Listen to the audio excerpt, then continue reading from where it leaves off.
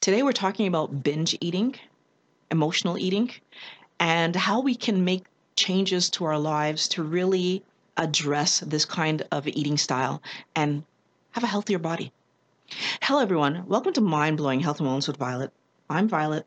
I'm a psychologist, and the reason I make these videos is to help everyone to understand that your mental health and your physical health come together to create your overall sense of well-being. If you enjoy this kind of video and would like to support me, you can check out my Patreon. The link is in the description below. I'm going to read to you the comment that came in from Rabbit Child. Rabbit writes, "Love the videos. I heard you mention in another video that food is fuel, and if we aren't hungry but want something, that is psychological. I have this problem severely because my binge eating disorder. Keto is the only thing that has helped me because my physical cravings are not there, so I only have to deal with the psychological issues. This is much more doable, and I wish others who treat people with the overeating disorders could help their patients understand that once the physical issues are solved with keto, then it's easier to deal with the psychological issues. I don't know if you've spoken to this before, but I would love to hear you speak more about this. Thanks." Okay, so I want to first give two definitions just so we know what we're talking about. We're going to define binge eating, okay, which is characterized by eating large amounts of food in a short period of time, typically beyond the point of feeling full. And then I want to talk about the idea of emotional eating, which is eating in response to positive or negative emotions. Okay, so we have these two different ideas. I want everyone to keep in mind that both binge eating and emotional eating have nothing to do with being hungry. We are eating based on our reaction to something else that's pushing us to go seek food. And when we actually understand that that's what's happening, then all of a sudden, we realize that when we focus on typical techniques to not approach food, they're not going to work because things like making sure that I eat really slowly or making sure that I don't have certain foods around me in the house aren't dealing with the actual reason that we're looking for the food in the first place. So let's back up. First, on a ketogenic lifestyle, we end up solving the physiological urge to eat because we take our grams of carb intake per day down to less than 20 grams of carbs per day. By doing that, we're not getting that dopamine hit that was causing us to physiologically seek food. We're also not spiking insulin, which was shuttling the sugar that we did eat away, therefore leading us to have to replace the sugar by eating more carbohydrates. Those two things then leave us in a situation where we actually can eat without feeling cravings. Okay, that's the first part. So if we do keto correctly, our cravings go away. So then the big question becomes, how is it possible that there have been people who are many, many, many weeks of doing keto that still report having cravings? And what I'm suggesting right now is that the reason that those cravings are happening is coming from one of two sources. So either A, not doing keto correctly, so there's still too many carbs coming in. But if we take a look at people who are actually doing keto and keeping their grams of carbs super low, and they're still craving carbs, so they're still having cravings, the other reason is that it's psychological. My desire to eat is not coming from my body pushing me, it's coming from my mind pushing me. And now we have to talk about, okay, what would cause my mind to push me to want to eat when my physical body is not hungry? A lot of the time, this is related back to the fact that as young people, so talking about earlier in life when we're children, or even in our teens and our young adult years, food was placed at the center of our sense of satisfaction. So at a very basic level, when we eat, it satisfies that pain that we have in our stomach. That goes away. That feels good. This is how our body is encouraging us to seek food. So on that very basic level, we eat, the pain goes away. Oh, that's better. That's one thing. But we add to this that psychologically, we often are given food for reward, distraction, and entertainment. So when we use food as a reward system, what happens? We're usually especially for young children, they do something good and they get a candy. That dopamine hit causes them to chase sweet. When we use food as a reward system, we get that emotional, so my parent is happy with me, but also we're eating something and we're linking those two things together.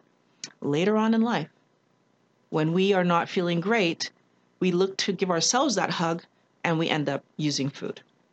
We also use food to distract ourselves. If we're bored, if we don't know what to do with ourselves, right, we'll use food as / entertainment / distraction.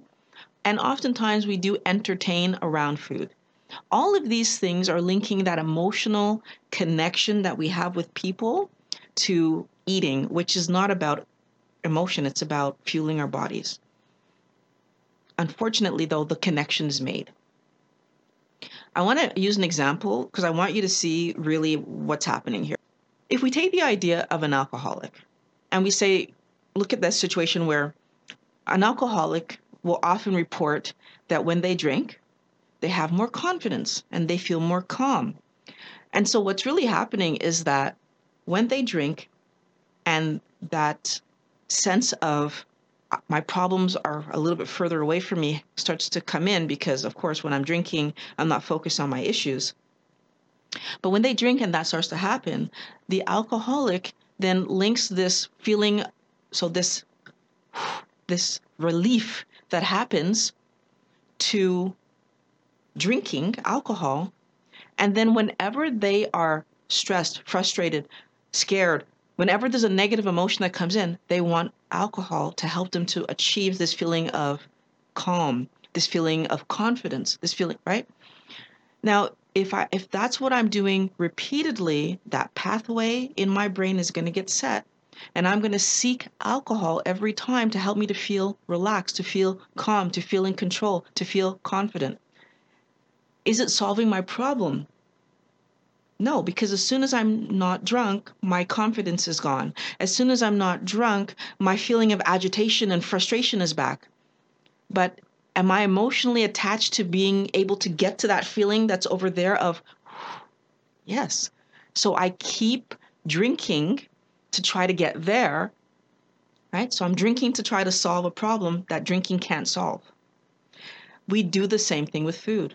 If I've been taught throughout my upbringing in my earlier life that eating cake is the way to celebrate, or eating ice cream is what you do when you're sad, or having a candy is what you have when you're sad, every time I want to give myself an emotional hug, I'm going to seek food rather than seeking a solution to the thing that was causing me to be upset. Psychologically, the food in the moment seems like it's doing something good for me, but then physiologically in the long term, it's hurting me. And I know it. That's the part about this that's so difficult. It's the fact that I'm addicted to it also because of that dopamine hit that I'm getting that pushes me towards keeping doing that poor behavior. The same way that the alcoholic knows that drinking is causing problems in their life, but that dopamine hit keeps them going towards drinking.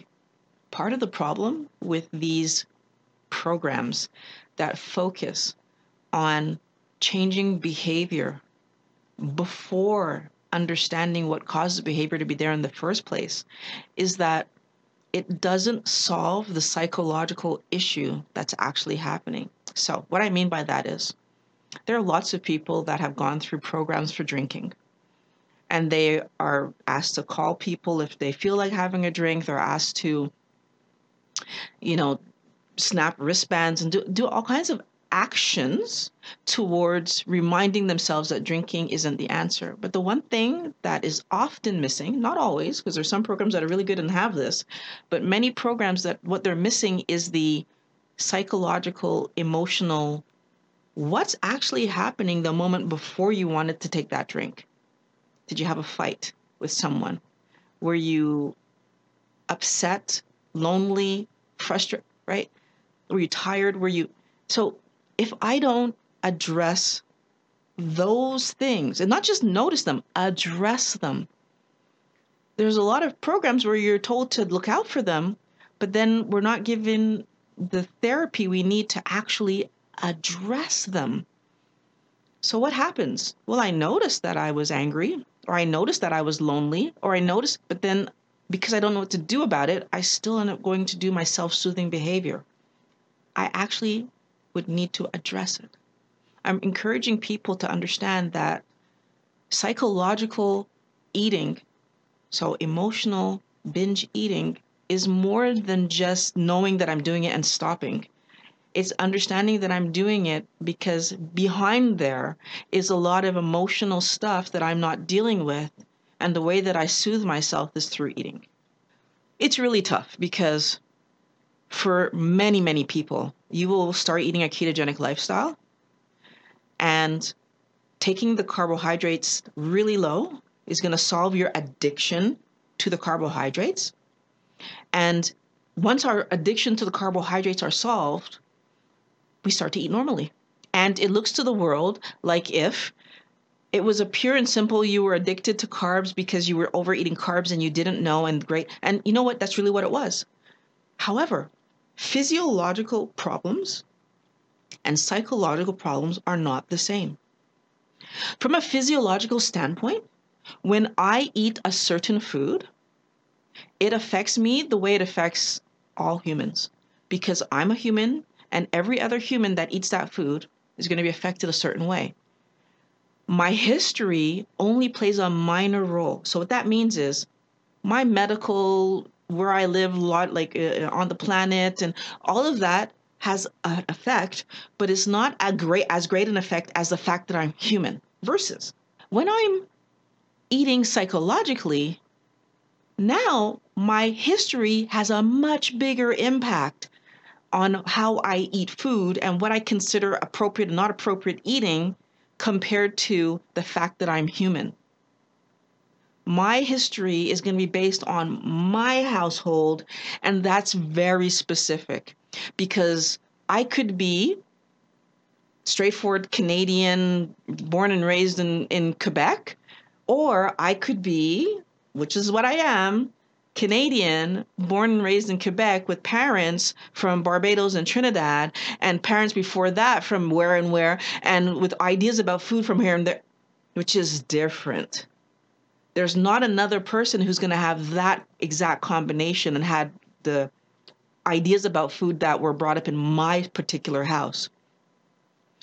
When we're trying to help people understand why they interact with food a certain way, we also need to understand what their history with food was, but also what their history with their household was. What kind of discipline did my family use? What kind of entertainment did my family use? How much affection did my family show? How much exercise did my family promote? All of the things that happen in a household that affect what kind of individual you will end up being. We need to make this distinction because yes, I'm a human, but I'm a specific person and my psychological motivations to eat are going to be based on my specific person. What that means is that there won't be a one size fits all if what I'm actually struggling with is a psychological, emotional binge eating story, or even just a psychological, emotional eating story. There doesn't have to be binge eating associated for us to get off track.